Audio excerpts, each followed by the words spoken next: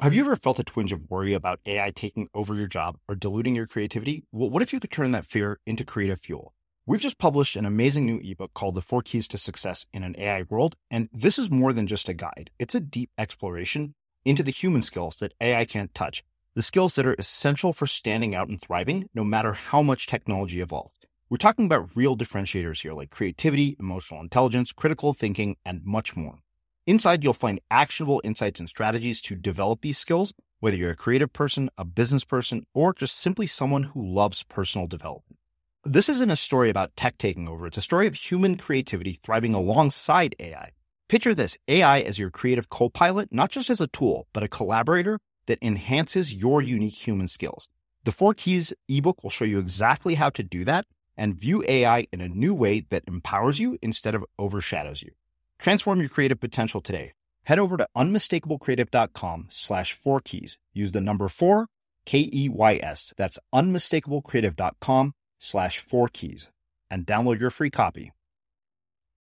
The narrative we're told, for the most part, culturally in the States, is that creativity, creative projects, creative pursuits, your art is the thing you get to when you're done being responsible. So if you're responsible enough to the machinery that pays rent, that pays taxes, if you're responsible enough to the machinery, then you earn the right long term to do the things that are actually best in you, that you desire and you love. That's the narrative. And it's freaking everywhere.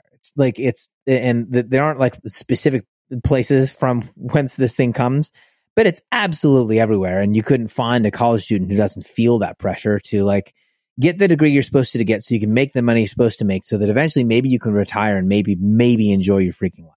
Whereas like the thing I started doing early on was like, there are things in me that I want to tell stories. I want to get on stage and make people laugh. Like I want to, these creative things that are in me, these creative ideas, like I'm going to bank on these and live my life this way.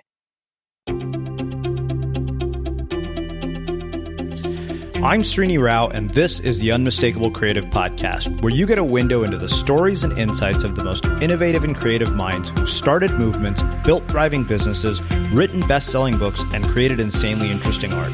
For more, check out our 500-episode archive at unmistakablecreative.com. Justin, welcome to the Unmistakable Creative. Thanks so much for taking the time to join us. I am happy to be here. Thanks for having me.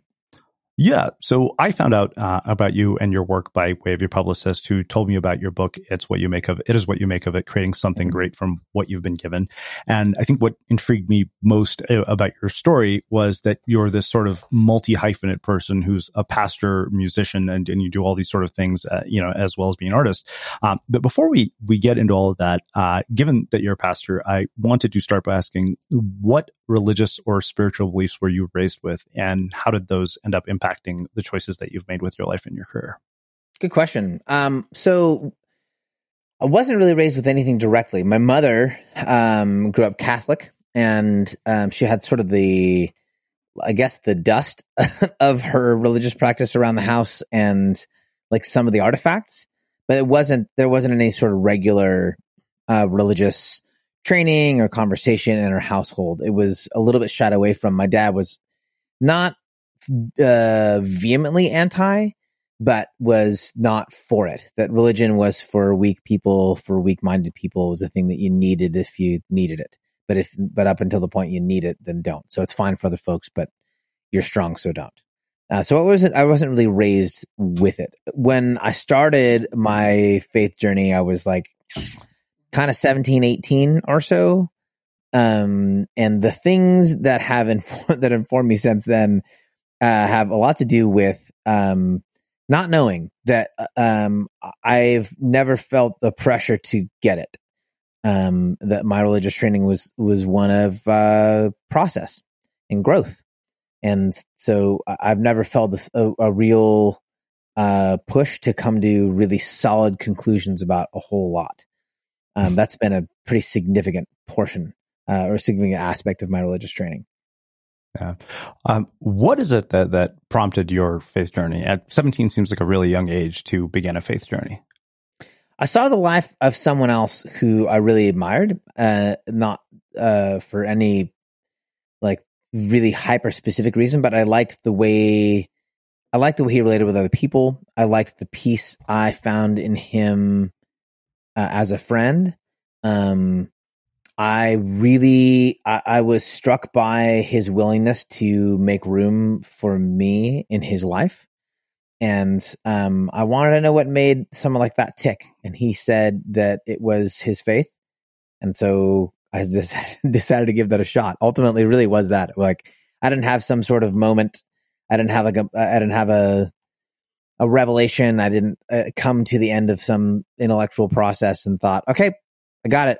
I was honest to God, like, intrigued by someone else's life. And I decided to figure out, like, okay, if that works for you, I like you, what would that look like to work for me?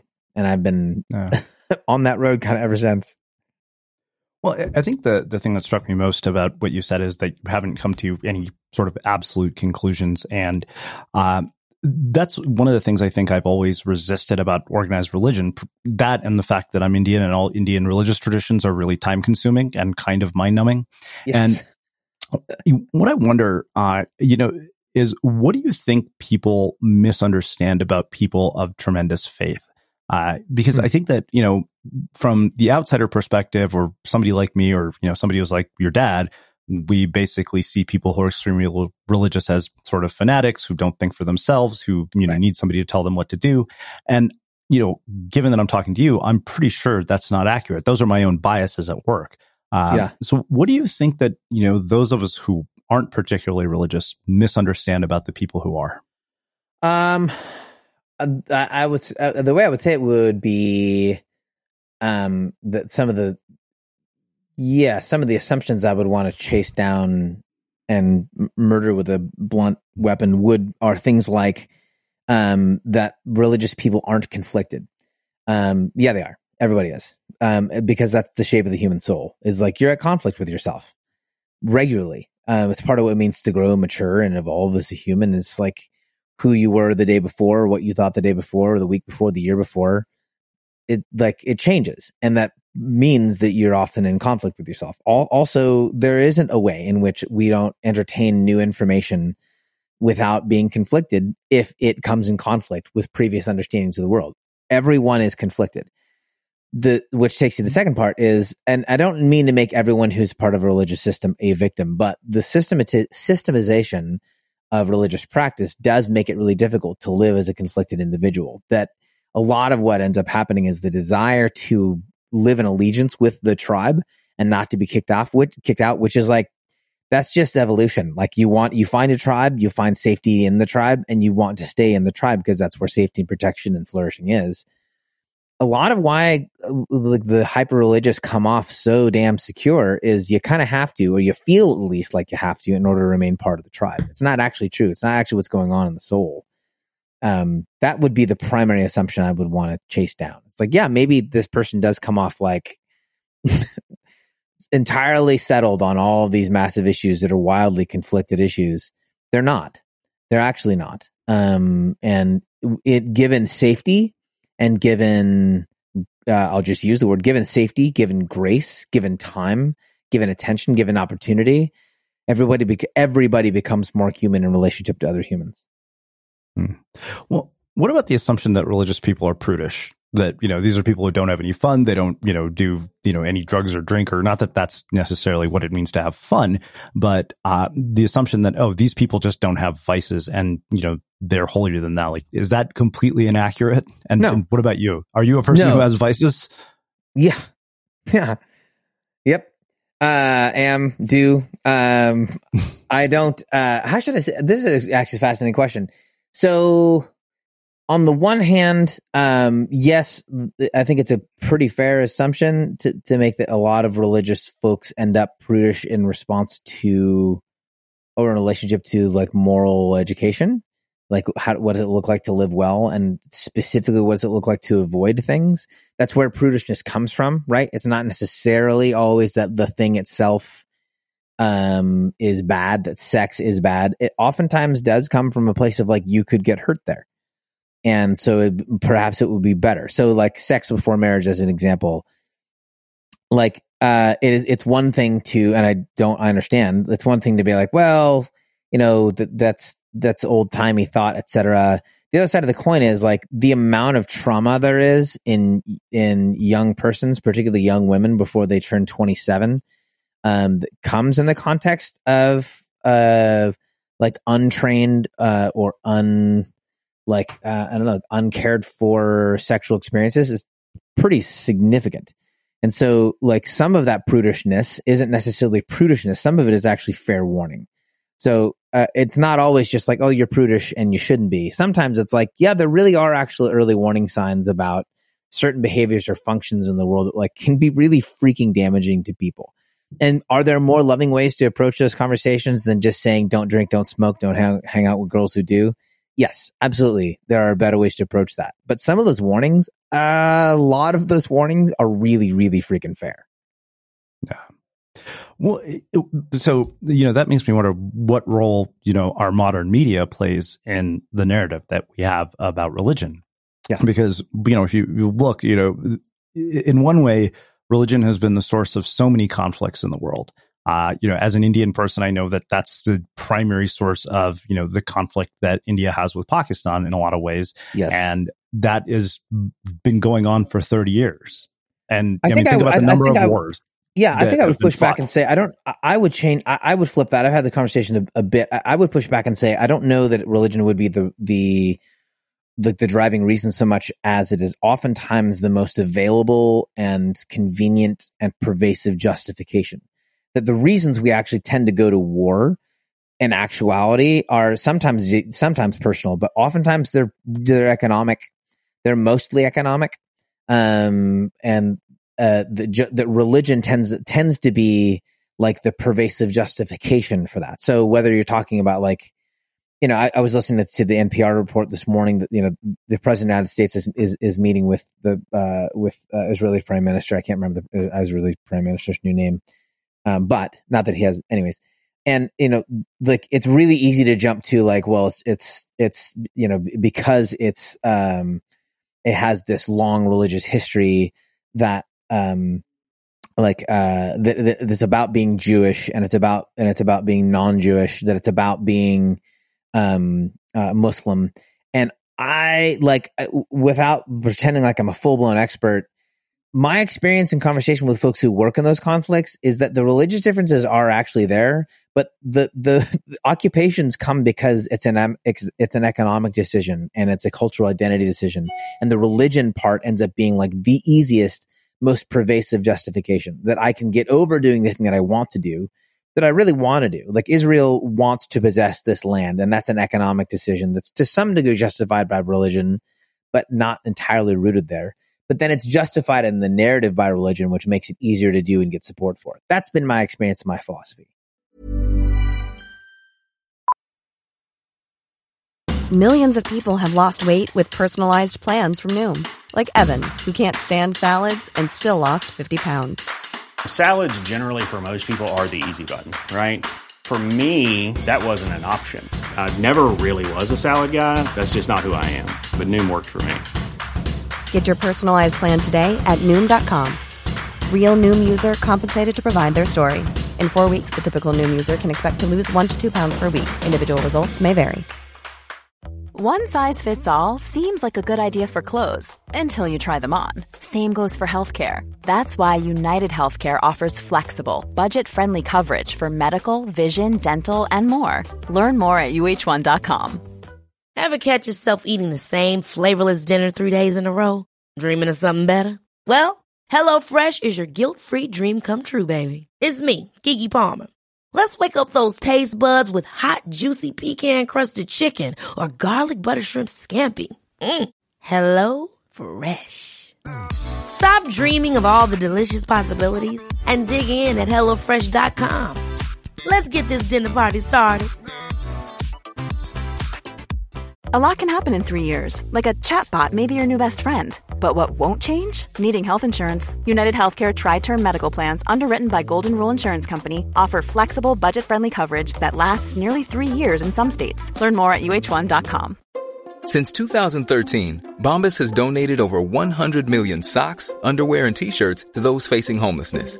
If we counted those on air, this ad would last over 1,157 days. But if we counted the time it takes to make a donation possible, it would take just a few clicks. Because every time you make a purchase, Bombas donates an item to someone who needs it. Go to bombas.com/ACAST and use code ACAST for 20% off your first purchase. That's bombas.com/ACAST, code ACAST. As creators, we're always on the move. Whether it's a live podcast event, a pop-up shop, or a workshop, we're constantly interacting with community, and that's where Tap to Pay on iPhone and Stripe comes in. Imagine this. You're at a live event, a listener loves your merch, or a participant wants to sign up for your course on the spot. With Tap to Pay on iPhone and Stripe, you can accept their payments right there and then, right from your iPhone, so there's no extra hardware or no delays. Total game changer. It's not just for creators. Any business owner can do this. It's about making transactions smoother and much more personal, growing your business in your way. We've been using Stripe for our products and courses for a long time, and now with Tap to Pay on iPhone, you can take your business to the next level too. So visit stripe.com/tapiphone to learn more. Remember, folks, with Tap to Pay on iPhone and Stripe, your business is always at your fingertips. Yeah. So, this is just a fascinating conversation to me because my parents have become more religious as they've gotten older. And there was a time when, they would fight me on this. And now their request is just go to the temple on New Year's. And that's all we'll ask, with some occasional requests to like attend pujas and things like that, because all our religious traditions are ridiculously long. But my bigger issue with a lot of Indian religious traditions is that they sound more like superstition than faith. There's no explanation for any of them. So the one I always come back to is, for 20 plus years, I have been told that you're not supposed to get your hair cut on Tuesdays. And I believe that to the point where, even though I know it's nonsense, I still won't go get my hair cut on Tuesday because I have this, ridiculous. Do you know what the root of that is? Well, so I've looked for this. So first I asked, some guys at an ashram in India that run a surf camp / ashram. And one of them said, oh, well, barbershops in India are closed on Tuesdays. And I was like, that's ridiculous. We live in America. We've lived in America for 25 years. And I was like, that's not enough. I'm not going to go, I'm not going to settle there. So like, okay, why are barbershops closed? So I went to Google, which led me to Quora, and the answers were absolutely ridiculous. Barbers need days off too. They need days to sharpen their tools after cutting all that hair. So I've never been able to find an explanation. And my mother has no explanation for so many of our religious traditions. And she said, this is just what we do. And so that's one issue that I have. So one, how do we end up with these sort of narratives around faith that nobody has any explanations for? And then two, how do we get into situations of extremism where people become fanatical? So the one question, how do we get into these situations? This is not just a religious pattern. It's true in romantic relationship. It's true in business dealings. It's true in economics. Is we end up doing things because they've worked in the past. And actually, really, not that I like the answer as an answer, but your friend's answer is like, well, because they're closed on Tuesdays. Well, they're closed on Tuesdays because of the belief that you shouldn't get your hair cut on Tuesday. That's why we end up there, is because you had this belief. And at some point we do lose touch with what might have been a very real or very helpful,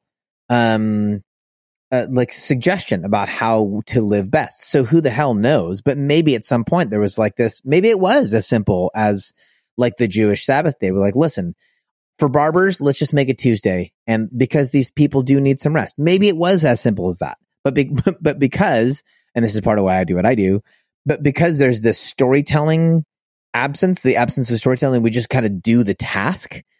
We lose touch with the heart of the suggestion or the heart of the instruction. That's part of how we get to like just doing crap because we do crap. It's because it's been done that way. But at some point, someone made a decision. And I just believe this about human people. At some point, someone made a decision because they honest to God thought it was best.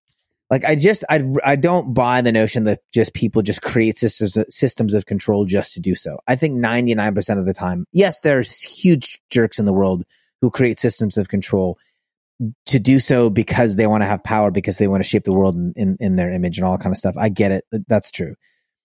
Most of the time, folks are making the best that they can with what they have on hand. And then we lose touch. We lose the thread somewhere down the line. We end up just kind of doing things in repetition just because we do them and we forget why.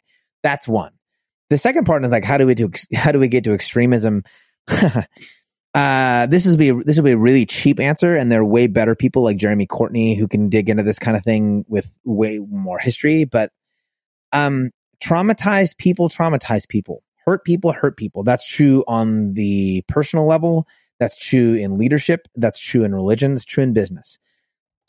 It's true in every facet of the world. So if you put a traumatized, injured, hurt, scared little boy who grows up into his 40s, 50s, and 60s at the head of a multi-billion-dollar, international conglomerate, he'll probably create a business model and business practices that are relatively abusive and usury of the people who are subservient to him. That's part of how we get to what I would suggest is a very unspoken form of his extremism, which is the one in which we are constantly semi-enslaving people to 60 to 80 hours of work to the bottom line of some corporate company that makes widgets.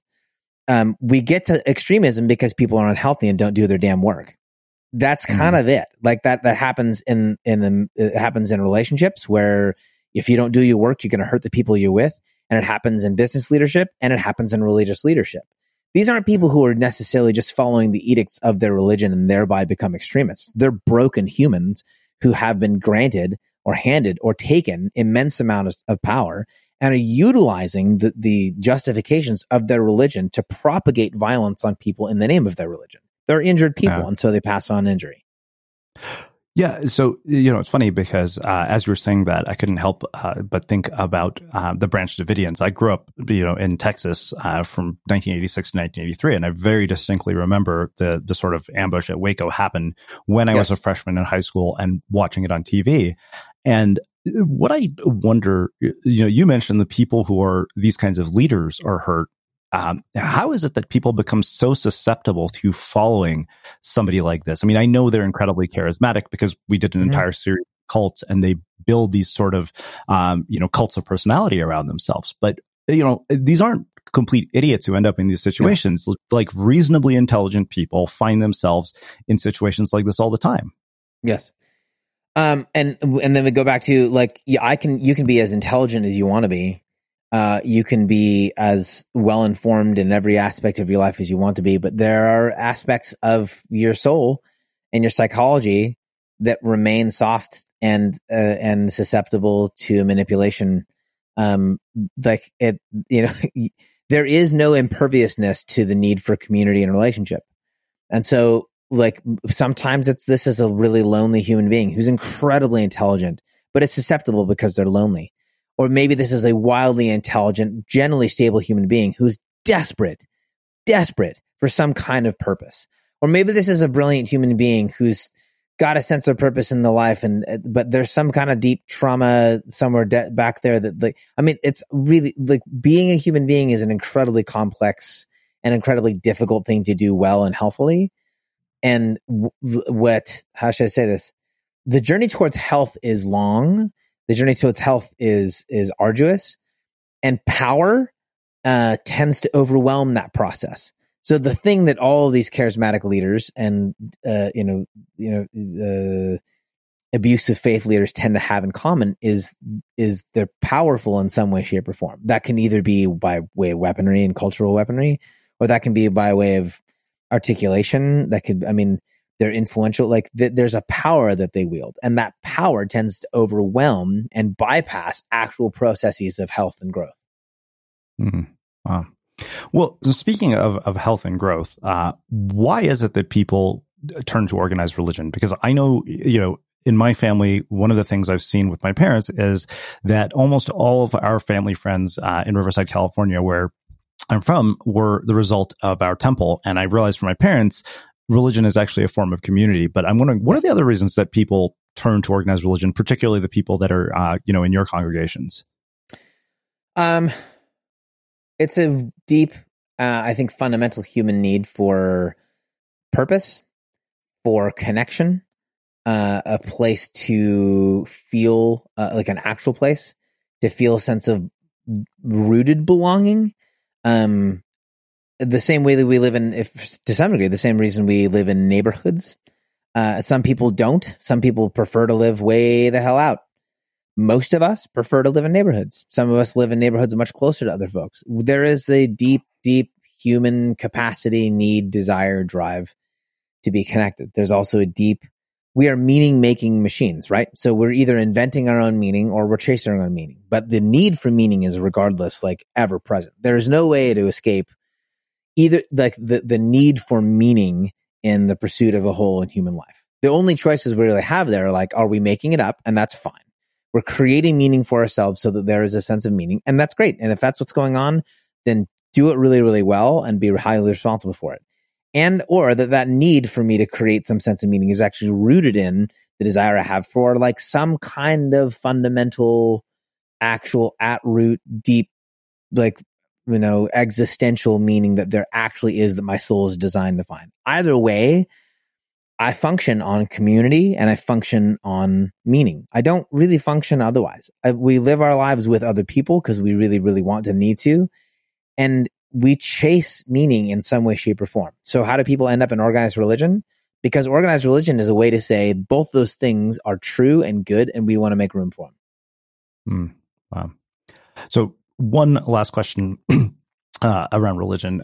How has your own sort of faith journey changed with age and your sort of understanding of these concepts? That's all the time. Like I said, I really honestly did. I came in through the door in which I was never asked to come to particular conclusions or land specific places. And so it's not been fluid per se, where it's like I'm loosey-goosey and like anything goes. I have been on a long and continue to be on a long and really good journey, process, evolution. I'm growing. And so with age, the primary difference is like, I'm a little bit slower to say things I think might be helpful. That's one. Because I've generally been in a position of leadership in my religious journey.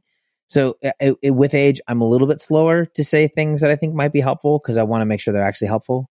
With age, I am far more comfortable with conflicts in myself and like recognize them as actual conflicts religiously. Like, I don't really know. And not even the peaceful, like, I don't really know.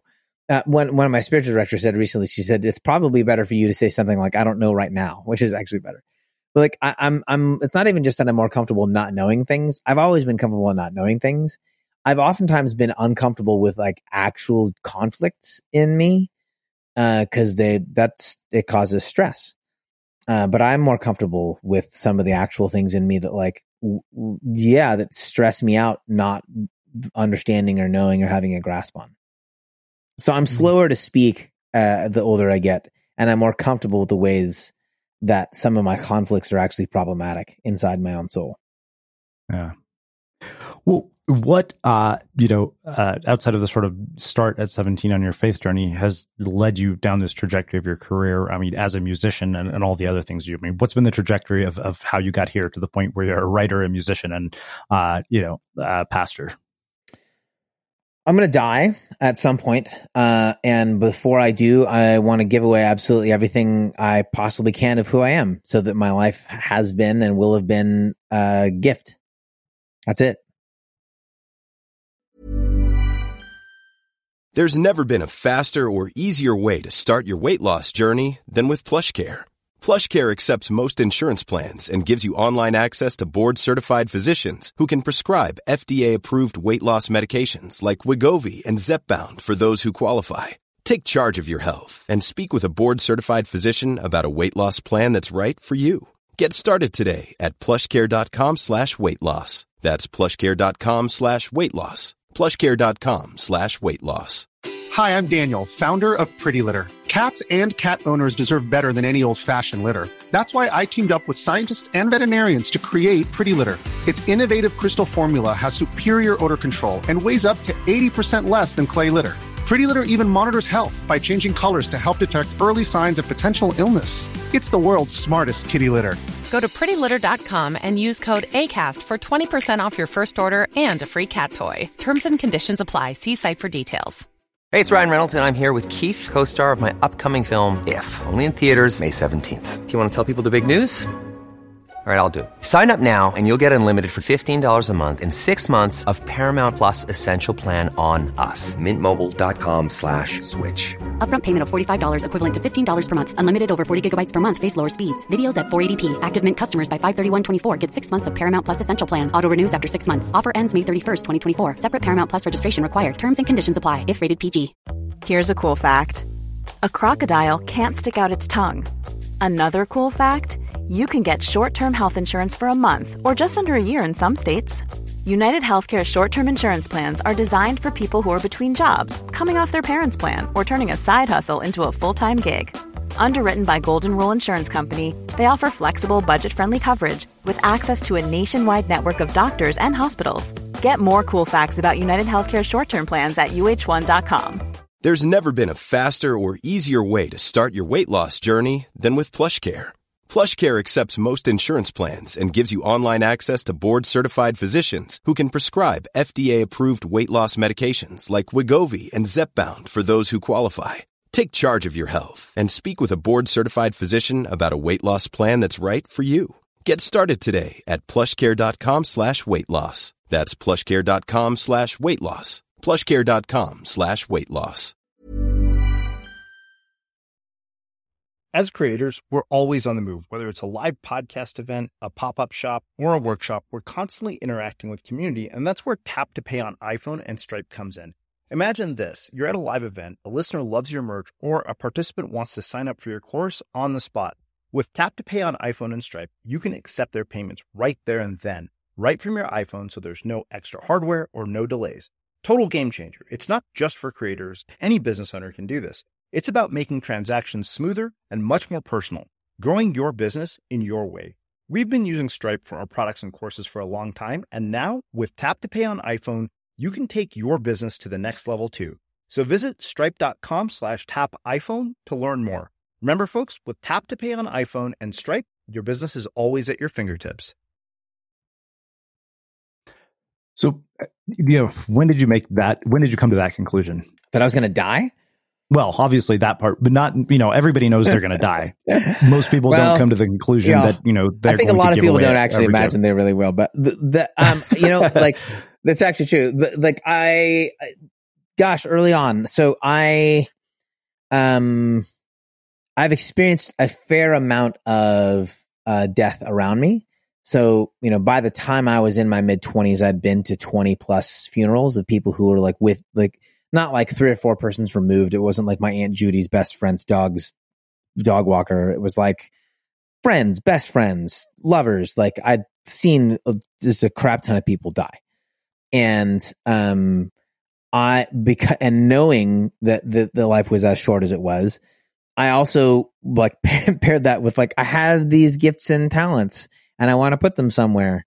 And that the math just made sense really early on. And I decided, I don't know if there was a moment, but I decided before I left high school, somewhere in the middle of high school, I'm going to do something in the direction of the performing arts. I was never going to go get a job just to get a job. I was going to do some sort of something that had to do with relationship and communication.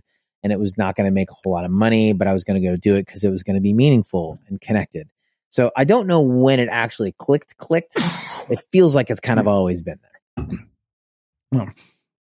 So let's talk about the music piece, because I think that, you said you were going to pursue a career in the performing arts. And as I've said 1,000 times before, you go into the arts knowing that nothing is guaranteed and anything is possible. So knowing all that, was your initial goal to become a pastor or to become a musician? I don't know if I drew a hard line between those two things, to be honest with you. The musician thing came about because it was afforded me as an opportunity. Leaving high school, I thought I was going to do theater. And then didn't. And I was working with a group of people to plant a church. And so I was doing some pastoring work that I continued to do for 15, 20 years. And then I was afforded the opportunity to go on tour and cut a record because my landlord invited me. This story is actually in the book, because my landlord invited me to consider playing music. So I don't know that I drew like a hard line between like, I'm going to go do this and here's my decision. I was taking the opportunities to some degree as they came along. The general impetus was I'm going to use the gifts and talents I have. I talk and I'm okay at it. And I was learning to play music and I was getting better at songwriting. I'm a storyteller. I wanted to do that. Like I was taking the things that I had on hand and I just committed pretty early on to do something with my gifts and talents. And that found its way into, like I said, for a minute, it was theater. And then it was like pastoring and teaching and, song leading in a church context. And then it was like songwriting and singing and performing and storytelling. And then it became more just strict storytelling and retreat leading and then authoring. And now I run a podcast. And it's been sort of like, there haven't been like hard lines where I've said like, okay, I'm done with this. I'm moving on. And here's the thing I want to do. Opportunities just continue to present themselves to some degree. I think the thing I want to say here was I've been hesitating to say, like, I've just been paying attention. I early on, I looked up and someone was handing me the opportunity to get on a stage with a microphone and pretend that I was Black Elk so that I can educate people about the annihilation of a race of people in the United States. And I wanted to take that. And so I did that. So I was I was a theater person. And then I was offered the opportunity by someone else to step in the lives of a bunch of young adults who were trying to figure out what it looked like to believe in the divine and to like live right and healthily. And I was like, okay, I'll use my talents to do that. And then I was handed the opportunity to do the same thing with teenagers. And I was like, okay, I'll go do that. And then I was handed the opportunity to do that with a guitar and a microphone and on and on and on. And I recognized the opportunities as they were coming along. I haven't actually sought out a whole lot. I have received my opportunities as they've come, which is to say I've been paying attention and I recognize them when they came through the door. Yeah.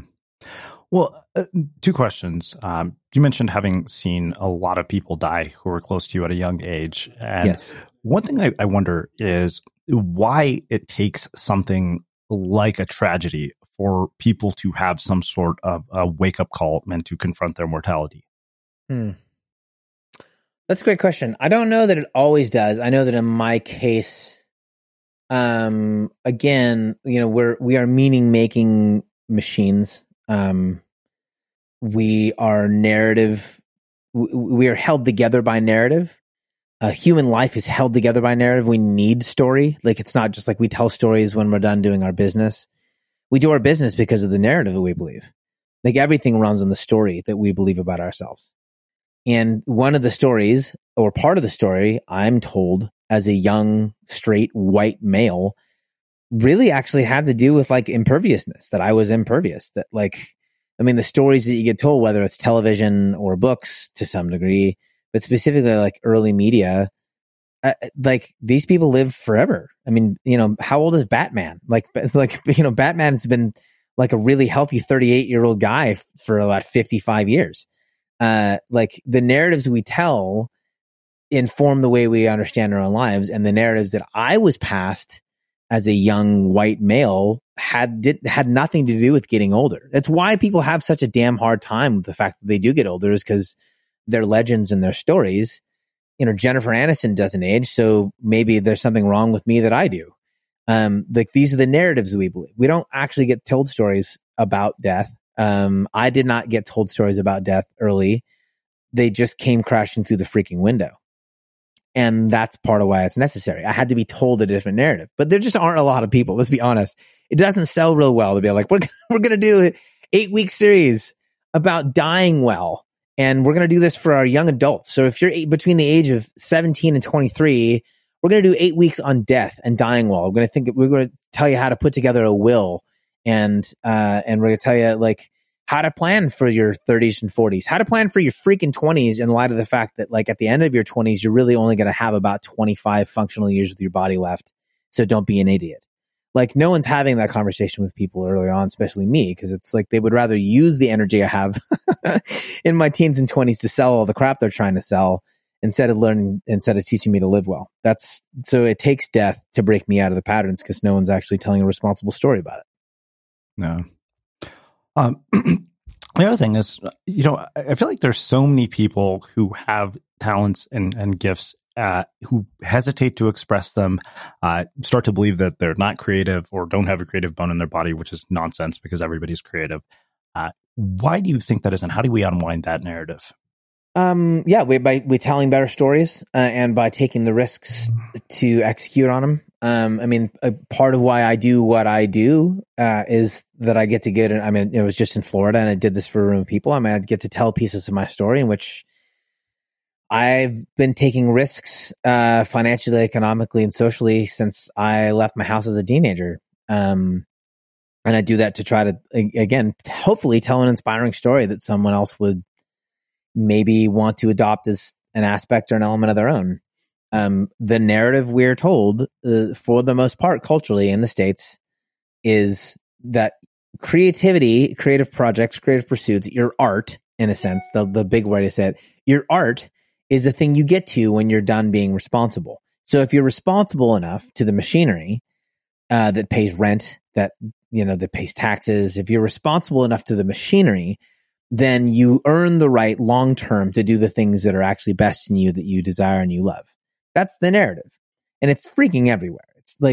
There aren't like specific places from whence this thing comes, but it's absolutely everywhere. And you couldn't find a college student who doesn't feel that pressure to like get the degree you're supposed to get so you can make the money you're supposed to make so that eventually maybe you can retire and maybe enjoy your freaking life.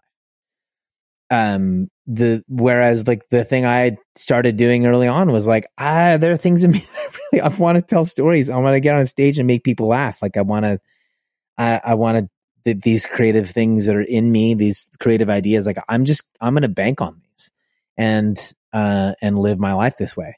And so the way hopefully we move people away from thinking that they're not creative or that's not worth it is by telling stories, not just putting products in the world as creative folks, but telling the story about how did you get there? What risks did you take? How much did it cost you? Did you make money on that first project? Did you not? When you didn't make money on that first project, did you get a loan out? How much is a loan? Are you still paying it off? Like telling the story of what it looks like to live that way. Because everyone knows what it looks like to go to college, get the damn job, barely pay rent, maybe get married, have some kids, make life more expensive and die unhappy. We're very familiar with that story. The other story is not a really well told story and the details are really, really mysterious. So I would rather say, I made money on my first record. I lost a crap ton of money on my second record. Let's talk about the difference. I'd rather get into that. Yeah. Well, I think that makes a perfect segue into the book. So what is it that prompted you to write this book of all the books that you could write? Two reasons. One, because I had two books in the queue. The one had to do with the relationship between work and rest. And the other one was this series of stories about not buying it is what it is, but actually taking what I have on hand and making something good with it. And when the final decision ultimately was made, when in early March of 2020, all of my jobs left the table, and I had actually literally zero idea where any of my money was going to come from over the course of the next year, or beyond. And I knew that I was going to have to reinvent. I knew that I was going to have to pick up scraps. I knew that I was going to have to like dig deeper into the same pattern I've been living in, which is like, okay, what do I have to work with? Because I'm not going to quit trying to be an artist. I knew that. I'm like, I'm not going to go get a job at a cafe. I'm not going to start trading day stocks. I'm not going to do that crap. I'm going to keep doing what I'm doing because I'm going to die and I'm going to leave the best I have on the table by the time I do. And because I knew that was true in me, I also knew that there would be a whole lot of folks who were facing the same thing about the things that they were doing that they cared about, because a lot of that went away too. So I decided to put this book in the world instead of the one about rest and work because I wanted to meet the moment. Yeah. Well, I mean, I think that makes a perfect setup to talking about one of the very first things that you say in the book, which is that there are no dead ends for artists. Dead ends are simply more radical and challenging invitations to create a way forward. Yes. And I think that there are a lot of people who see dead ends as dead ends and give up. And then there are people who see dead ends the way you do. What do you think is the difference between those two people? Experience, leadership, failure, time, effort. You got to try. So, the image in my head right now is, you come to the end of some roadway and there's, the railing that's there. And if you're with someone who's jumped the railing before, you're more apt to jump the railing with that person. Because what the railing says and the end of the roadway says, again, as a narrative, you come to the end of a road and the end of the road says, this is the end of the road. And it takes usually watching someone else jump the railing and continue on and then, pull the machete out of their backpack and start creating their own pathway forward. It takes watching someone else do it, which is to say it takes artists who are willing to communicate a little bit more about their own process and their own history. So another thing that you say in the book is that I'd rather make garbage work while honoring and maintaining great relationships than creating best-selling work while becoming the kind of person that nobody wants to be around.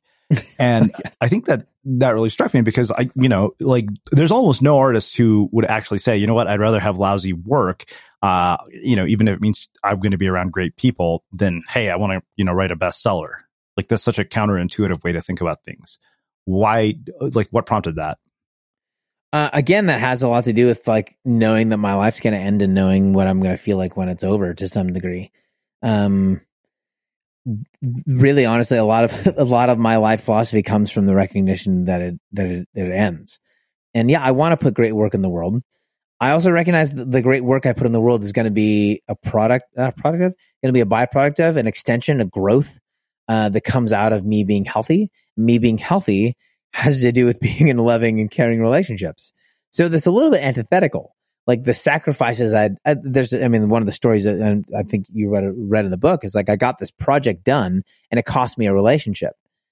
And the product is okay. And it wasn't worth having lost the relationship.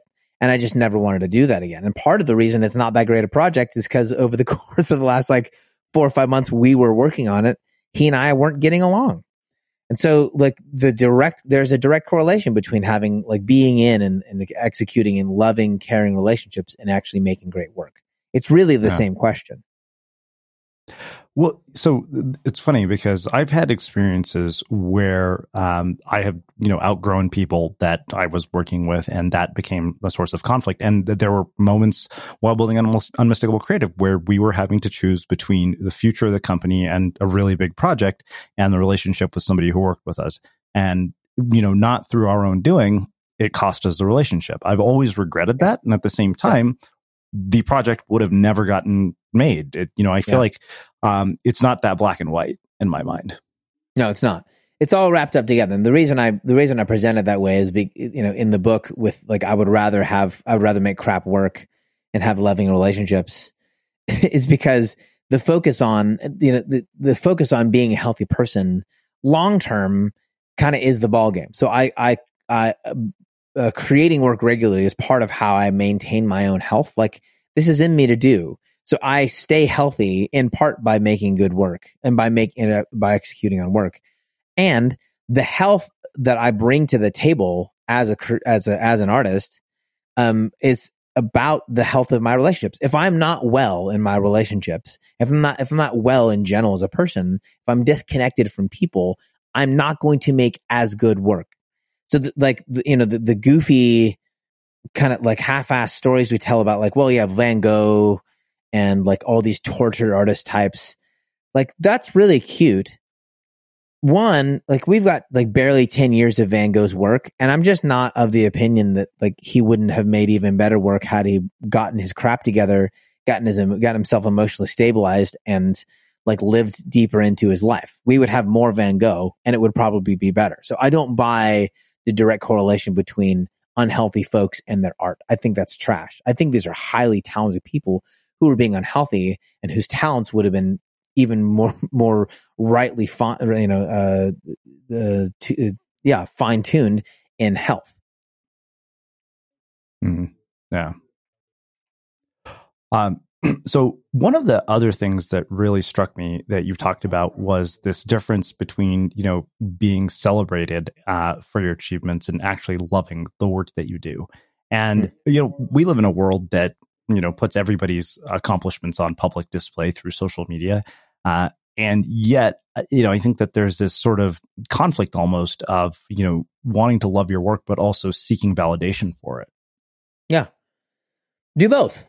I think what other people what other people think about your work matters. Just be careful who those folks are.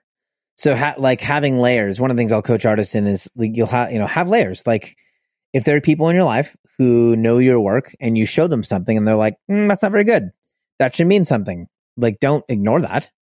Don't always go Romeo and Juliet, where like if you have a different opinion than the people around you, they're all wrong. No, they're probably right.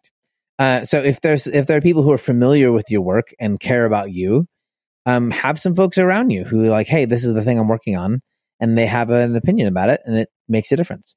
And then there's the next layer of folks who are maybe more like fans who have been on board for a while.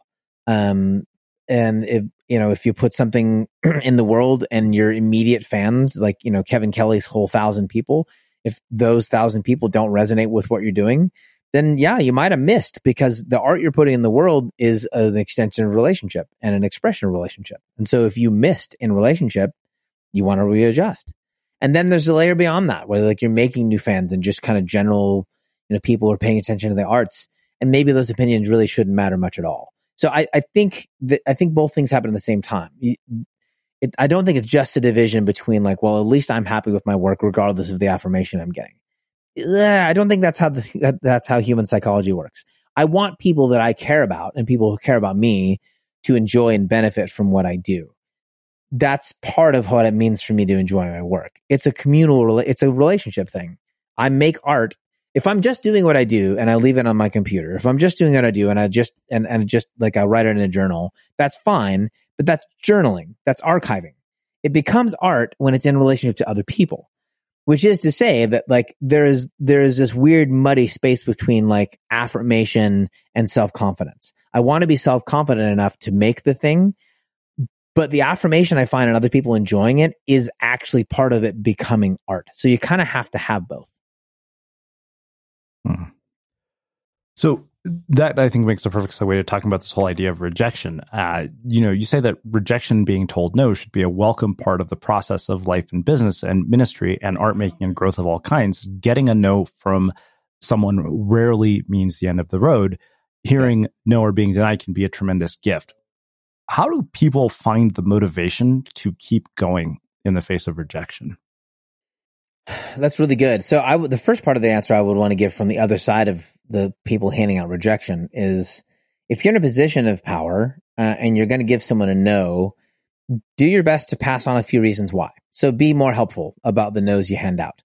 So if you're going to say this doesn't work, then like, say, and here's why. This would have worked better if you this, that, the other. So in the places where I've gotten no's, studio work where I'll bring something to the table and I'm working with the producer and, she or he will say, that's actually a bad idea. And then they'll walk me through why, and they'll show me. I'm like, oh, and then I learn and I grow. So the first part of the answer for me has to do with like, if you're going to delve out no's, if that's part of your job, is you have to say no to people, do it responsibly and lovingly and wisely and pass along some of those reasons. Then on the other side of that, and that's the story I tell in the book is, if someone hands you a no, ask. Okay, what was it about this? What could have been better? And maybe you don't get an answer, but there is a sheer force of will moment here where like, you really don't have to allow that no to be like emotionally definitive. Like take your punch because you got punched. That's fine. But then ask why. Like, why is my face so punchable? Like, ask that next question. So you know what I'm saying? Like if you're in the position to hand out no's, then do it responsibly and say, this is why. But if you're getting a no, take the next step and be like, and ask the question, like, okay, what was it that didn't work? Which then takes me back to why you want to have some concentric circles and spheres of folks who are also paying attention to work with whom you're in conversation. If all you're doing is creating work in isolation, and that was the story in the book, is this young woman who was writing poetry. And she didn't have a network. She didn't have relationships. She'd been writing poetry. She'd been kind of keeping on her own. And she had sent some stuff out to like the Atlantic and the New Yorker. These massive magazines. And she got no's. And she was so miffed that she got no's. And I was like, and the audience member says, well, have you considered maybe your work isn't good enough for the New Yorker or the Atlantic? And she couldn't handle that.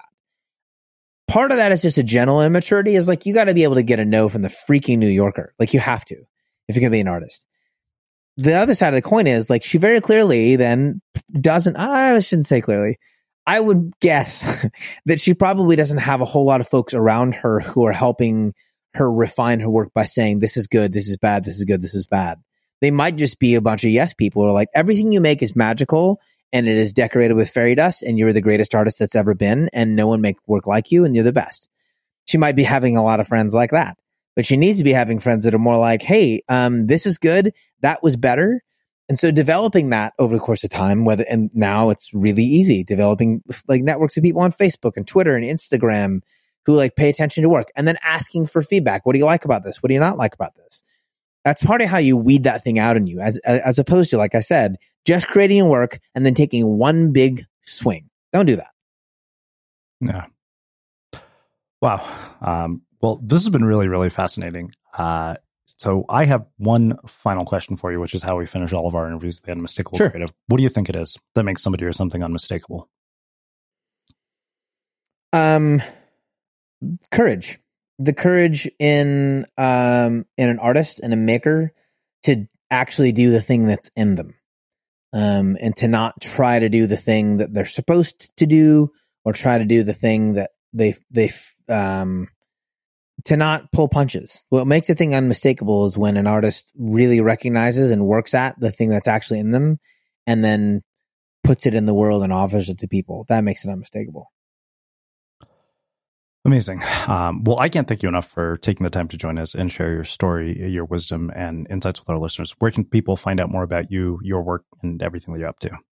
Yeah, so if you just search my name, Justin McRoberts, I'm kind of everywhere on the internet that you want to be, unless you want to be on like, what is it, the Silk Road or whatever. You can buy weapons and what have you. I'm not there, but Instagram is where I spend a lot of my time. I do still like Twitter. I'm on Facebook some.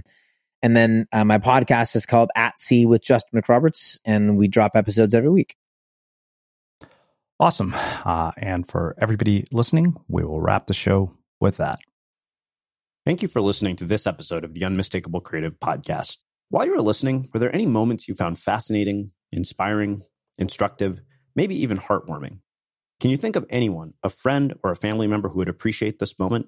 If so, take a second and share today's episode with that one person, because good ideas and messages are meant to be shared.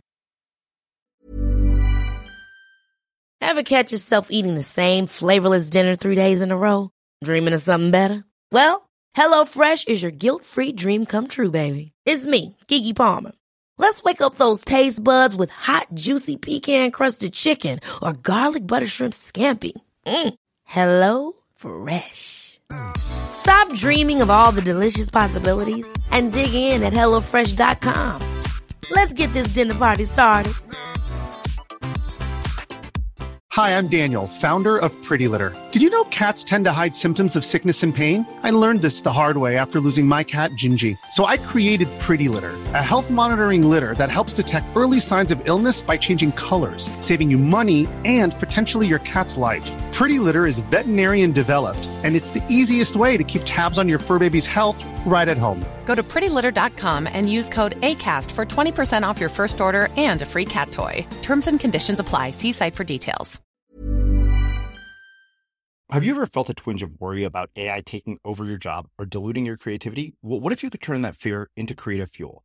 We've just published an amazing new ebook called The 4 Keys to Success in an AI World, and this is more than just a guide. It's a deep exploration into the human skills that AI can't touch, the skills that are essential for standing out and thriving, no matter how much technology evolved. We're talking about real differentiators here, like creativity, emotional intelligence, critical thinking, and much more. Inside, you'll find actionable insights and strategies to develop these skills, whether you're a creative person, a business person, or just simply someone who loves personal development. This isn't a story about tech taking over. It's a story of human creativity thriving alongside AI. Picture this, AI as your creative co-pilot, not just as a tool, but a collaborator that enhances your unique human skills. The 4 Keys ebook will show you exactly how to do that and view AI in a new way that empowers you instead of overshadows you. Transform your creative potential today. Head over to unmistakablecreative.com/4keys. Use the number 4, KEYS. That's unmistakablecreative.com/4keys and download your free copy.